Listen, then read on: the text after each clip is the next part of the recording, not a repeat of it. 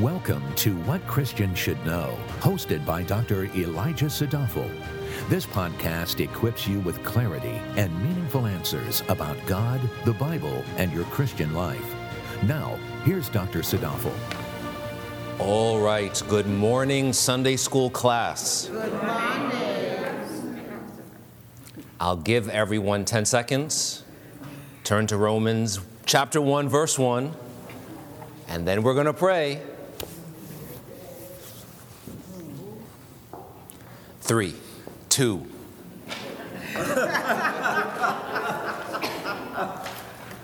Let's pray. Precious Lord, we thank you for the fullness and the gift of life, for arousing us to life this morning, and for bringing us all here together to sit under and to meditate on your word.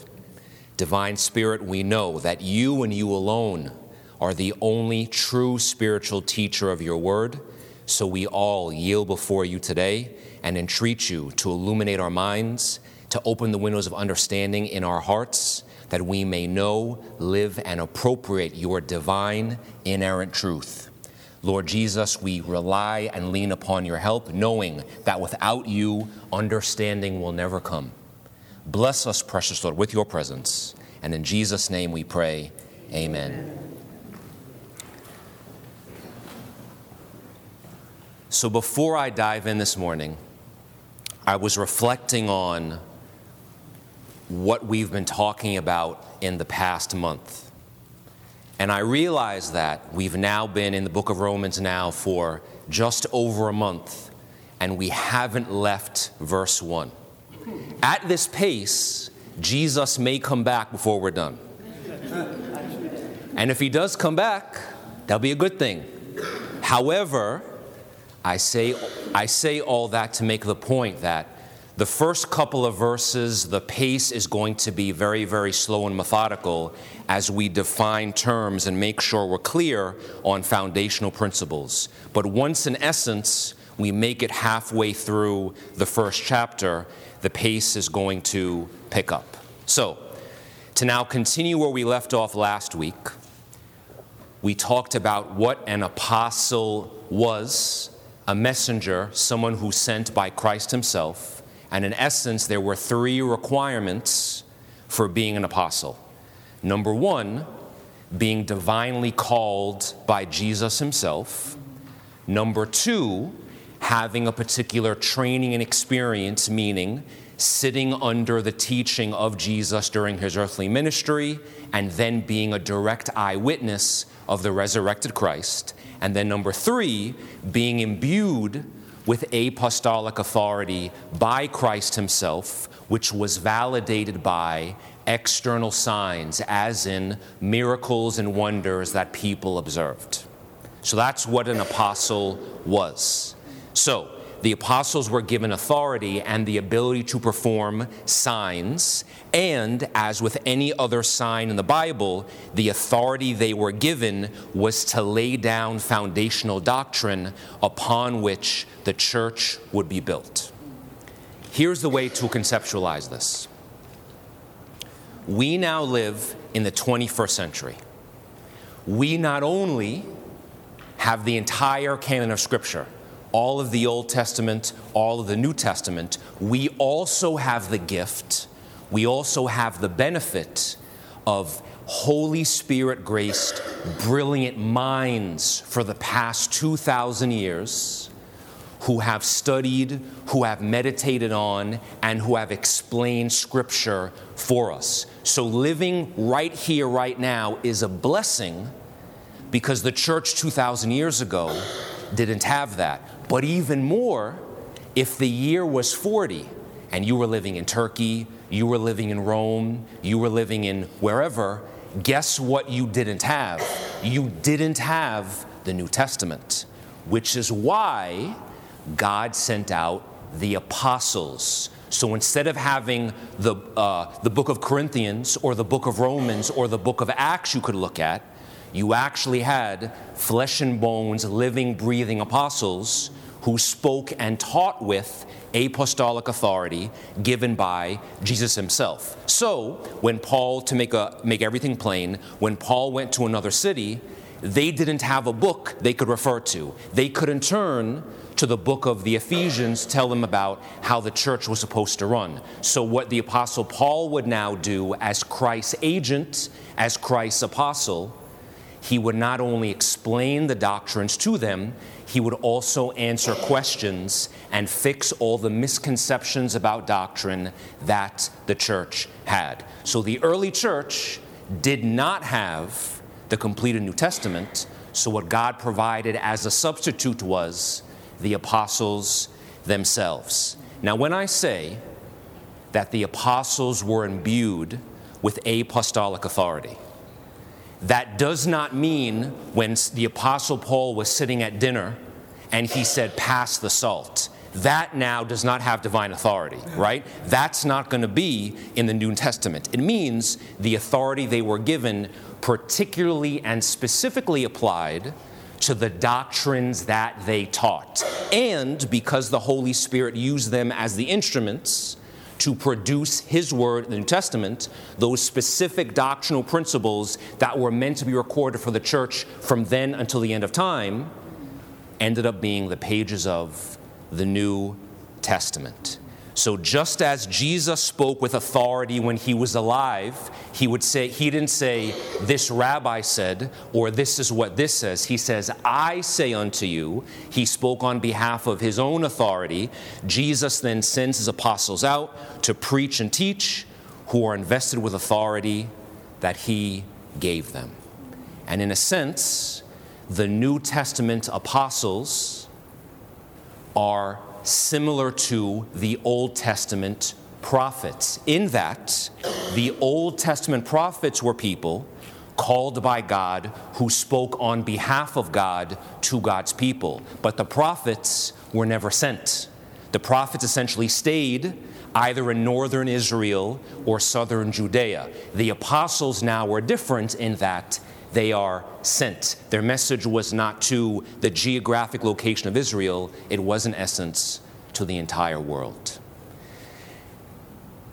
Apostolic preaching and teaching, having divine authority, is a crucial point to remember and embrace, and this helps to explain why, after the Gospel and Acts, every New Testament book was written by an apostle. Last thing to mention about apostolic authority is that they laid the foundation of the church in that they were the ones who originally called and raised up the original elders of the original churches. So you have the specific agents that Christ sends. They, in essence, figuratively speaking, are the one that plant the seed and water the original foundation upon which these churches would grow, setting them in the right direction. Now men are trained and raised up who can now replicate themselves throughout the life of the church. So, the question was intelligently asked last time. We have our 3 now requirements for being an apostle: divine calling, training and experience, apostolic authority validated by signs and wonders. But we have a problem now. And the problem is, it would seem as if the Apostle Paul does not fit into that paradigm. So someone explain to me what I'm saying. When I say it seems as if the Apostle Paul does not fit into the 3 requirements, how does the Apostle Paul not fit into them? Well, he wasn't one of the original 12 right? Jesus was. Right. The Apostle Paul was not one of the original 12. He did not sit under the teaching of Christ while he was alive, and he wasn't a direct eyewitness to the resurrected Christ when he bodily rose from the dead on the 3rd day. So now we have a problem. Because the Apostle Paul in Romans says he was called as an apostle. But according to our requirements, it seems as if there's a problem here. So let's dive deeper. The first requirement is someone has to be called by God. And Paul was called by God. In Acts 9-16, this is what Jesus says to Ananias, speaking about Paul. Go, for he, Paul, is a chosen instrument of mine to bear my name before the Gentiles and kings and the sons of Israel, for I will show him how much he must suffer for my sake. Before Agrippa, this is what Paul says about himself in Acts 26, verses 5-18. And he's recounting now what Jesus said to him on the road to Damascus. Acts 26, 15-18. And the Lord said, I am Jesus whom you are persecuting. But get up and stand on your feet. For this purpose I have appeared to you, to appoint you a minister and a witness, not only to the things which you have seen, but also to the things in which I will appear to you, rescuing you from the Jewish people and from the Gentiles, to whom I am sending you, to open their eyes so that they may turn from darkness to light and from the dominion of Satan to God, that they may receive forgiveness of sins and inheritance among those who have been sanctified by faith in me. So was Paul called by God himself? Yes. So that takes care of requirement number one. Now we'll go to the third requirement, being given apostolic authority, being validated by signs and wonders. What does the book of Acts tell us? That the Apostle Paul went to diverse people and places and was doing what? Signs and wonders, which validates the fact that he was given apostolic authority. So requirement number one, check. Requirement number three, check. Requirement number two, question mark? Now, good, not necessarily. So, requirement number two was that someone had to be a disciple of Jesus Christ. But when we actually think about it, the Apostle Paul was a disciple of Jesus Christ. What do I mean by that? When Jesus came on the scene, essentially what he did is he taught all of his disciples the scriptures, what we would call the Old Testament. And he taught the scriptures to regular everyday people, tax collectors, fishermen, zealots. These were guys who had no formal religious training. So using figurative language, Jesus bought the land, laid the foundation, built the house, put the furniture in the house, and then turned the lights on and said, hey guys, the scriptures are about me. But who was the Apostle Paul? He was a Pharisee, meaning he knew the scriptures. He was well versed in the Old Testament, I dare say, better than anyone on the planet out that time. The land had already been bought. The house was already there. The house was fully furnished. But then when Jesus finds him on the road to Damascus, what he does is he flips the switch. Lights come on. And now, I would clap too, yes. And now, the man called Saul, his eyes are opened, and all of that wisdom, Bible knowledge, and insight is now turned and directed toward serving the kingdom of God. So, was the Apostle Paul a disciple of Christ? Technically, yes, because he was a well-instructed student of the Scriptures. And, as I said in prayer meeting on Tuesday night, at the end of the day, what determines an apostle? Is it 3 requirements that we develop here in Sunday school? No. The ultimate thing that matters the most is being called by Jesus Christ himself. I don't know about you, but if Jesus says Paul is an apostle, I'm not debating that. Hence, the Apostle Paul is an apostle. You had a question? Yes. Well, comment mostly. Doesn't he also say somewhere else in his letters that he consulted with no man when he was called, but he went apart for a period of time into the deserts of Arabia, and then he was instructed directly by the Lord himself? Right. And that instruction originally came being met on the road to Damascus, he didn't exactly go straight from that calling in and around Judea. He actually spent about 3 years in Arabia before he returned to the Holy Land. What he did in those 3 years, we don't know, because the book of Acts doesn't tell us what exactly transpired in that place. But your point is valid in that the Apostle Paul was an apostle distinguished from the rest, in that his specific apostolic calling was to the Gentiles, meaning of all the other apostles, he and he alone was the one who essentially was to preach and teach the word to the Gentile world, which is why in the book of Acts, the one going on 3 missionary journeys is the Apostle Paul. But to even add more historical validation on his calling, the Apostle Paul in the book of Acts ends up going to the original apostles, explaining to them what had happened, and they essentially offer the right hand of fellowship to a man they now recognized was one of their own. Okay. You also made sure, if I remember correctly, I don't have the exact verses, that he spoke with them on the level of the revelation he was given to make sure he wasn't running in vain. In other words, that he himself wasn't in error.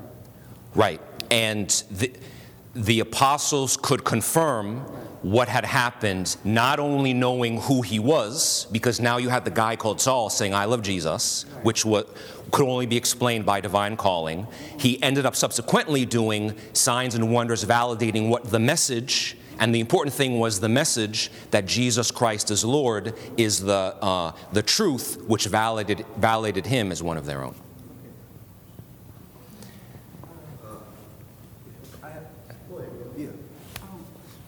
So with the apostle, with the qualifications, what do you think of people who say they're apostles now? You guys, I love the questions because you're actually asking questions that I prepared beforehand to tell you about. So, okay, this is fantastic. So I'm going to get to your point in about 2 minutes.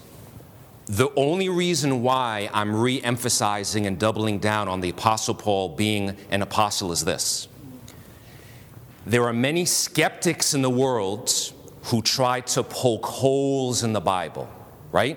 They say that Jesus founded his own religion, and then the Apostle Paul, or rather, Jesus said one thing, and then the Apostle Paul comes and does something radically and totally different. But when we zoom out and look at what God was doing from the very beginning, it's all the same linear thread of truth. And the Apostle Paul, being ordained and commissioned by Christ, was not preaching or teaching a deviant message. Every writer in the Bible is saying the same exact thing, and everyone points to Christ. So if you ever hear someone say something like, I like what Jesus said, but don't like what Paul said, they're in essence not allowing the text to speak for themselves, because everything in the Bible says the same precise thing, that Jesus Christ is Lord, and he alone is the Savior.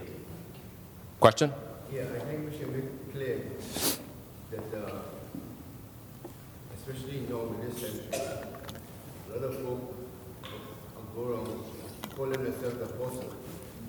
A lot of ministries are developing with an apostle. It's reached the point where one guy had a car and the nameplate, the license plate says Apostle 1.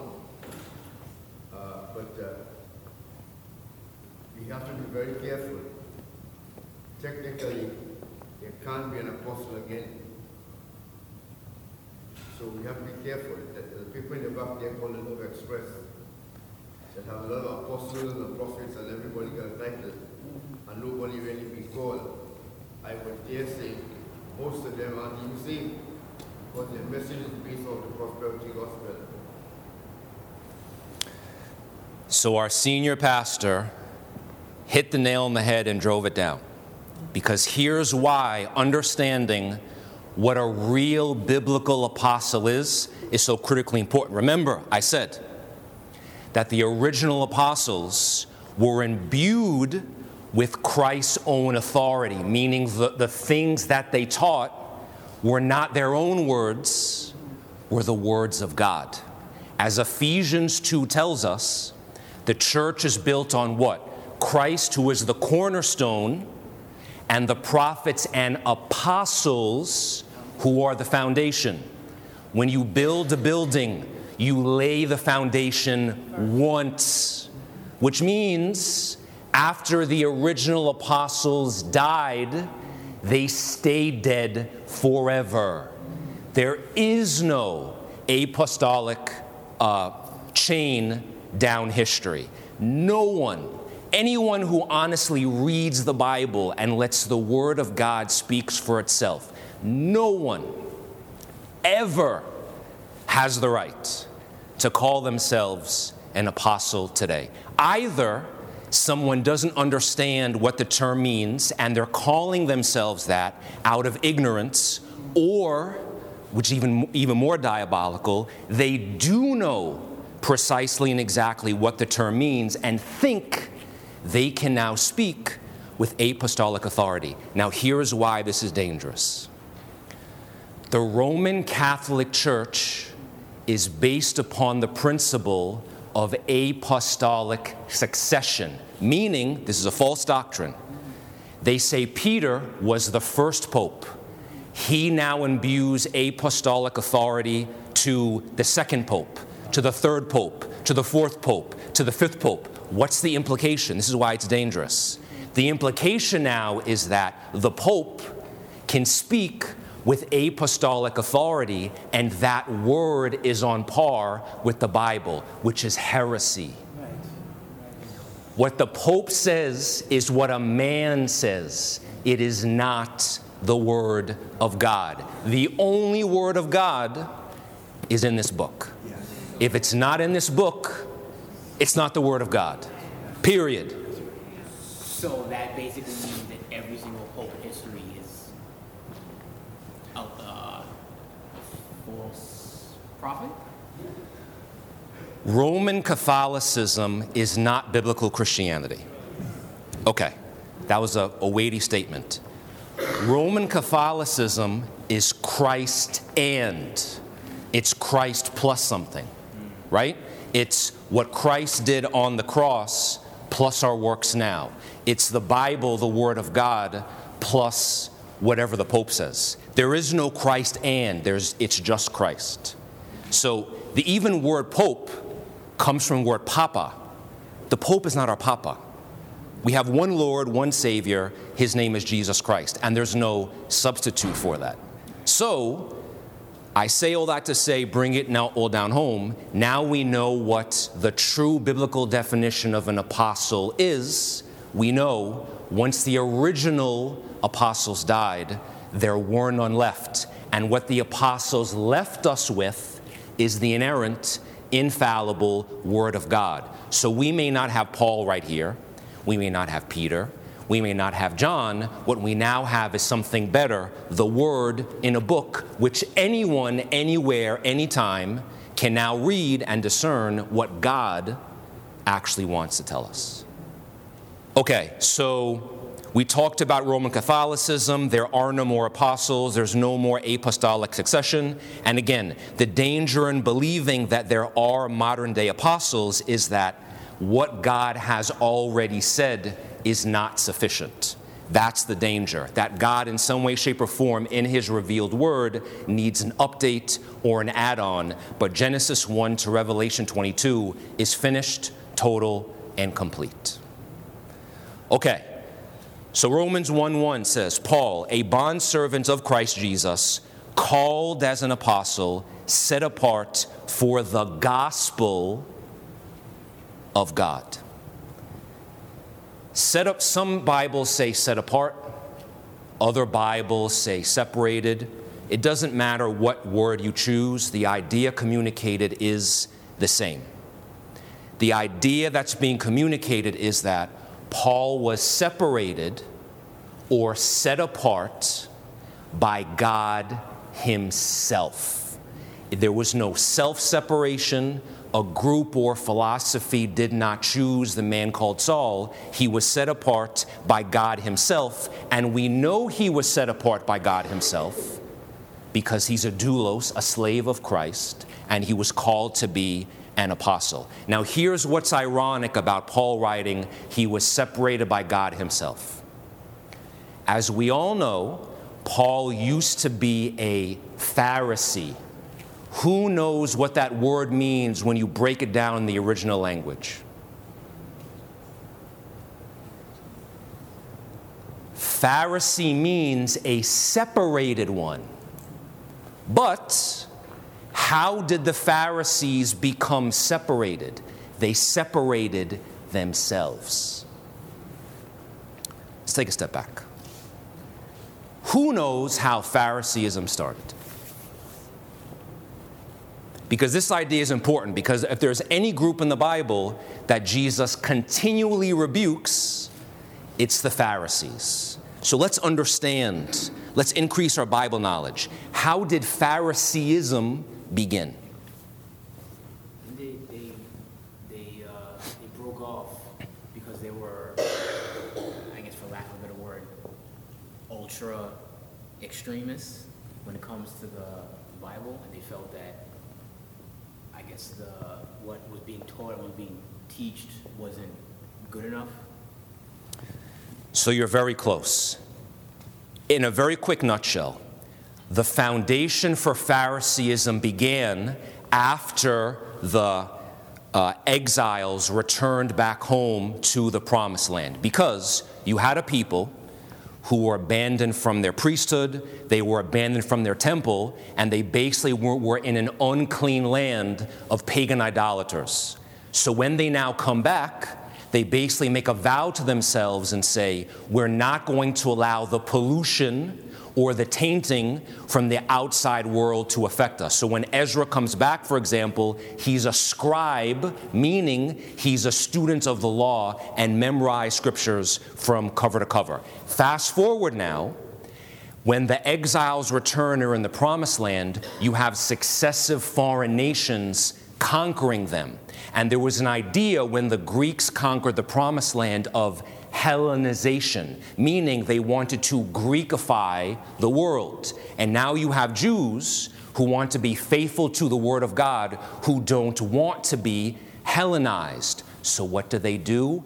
They separate themselves. They detach themselves from what they view as pollution from the pervasive culture of the time to purify and keep themselves righteous. So on the surface, it doesn't exactly sound like a necessarily immoral or bad idea, but here now is the catch. The original philosophy got polluted by a man-centered separation, meaning when man or when I separate myself, what I now say is, look what I can do. What I now say is, look what I have done. And now as a result, following rules or following legalism doesn't give you a greater sense of the awesome majesty and holiness of God. It engenders and produces pride. Because the more works I do, or the more rules I follow, or the more I separate myself from common everyday things, the more puffed up and the more puffed up I am. So I oversimplified a lot of things, but in a nutshell, that's how Phariseeism began. It was initiated by a man-centered separation. Now I'm going to close today because we're going to talk about the gospel next, which is a full 30 minutes. But what I will say is this. Separation in the Bible is always negative and positive. You don't need an open Bible to separate yourself from anything, right? If you wanted to be a hermit and go live in the desert, you can separate yourself from the world at large. That's a negative separation.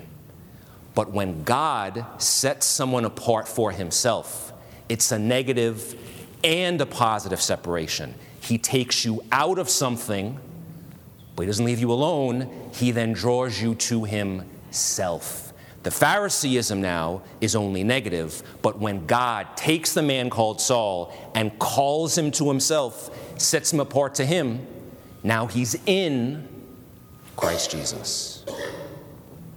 Okay, I'll stop there. Are there any questions? Yes. Right. So what you're talking about comes from the book of Ephesians, where essentially God is telling us the different offices in the church. And in God, the church is something that began in the apostolic era and would go on to the end of time. What Paul was writing there is he was essentially telling the church at large, not only then 2,000 years ago, but now in the 21st century, there are different individuals with different offices. But that apostolic office would have an expiration date in that once all the original apostles passed away, there would be no more apostles. Because when we take that verse from Ephesians and then contextualize with what Ephesians chapter 2 says, in that the prophets and the apostles lay the foundation, there again we have the idea you only lay the foundation once. So that verse from Ephesians 5, when we contextualize it in the entire book of Ephesians and the entire Bible, that office in that list of offices was never designed to move beyond when the original apostles died. But we still have teachers, et cetera, who go by the apostolic word in God's word. Make sense? Okay, let's pray. Precious Lord, thank you for the gift of your word. And we thank you, O Lord, for giving us a legacy and history of 2,000 years worth of earnest study and meditation on your scripture. So things which were not clear back then are crystal clear now.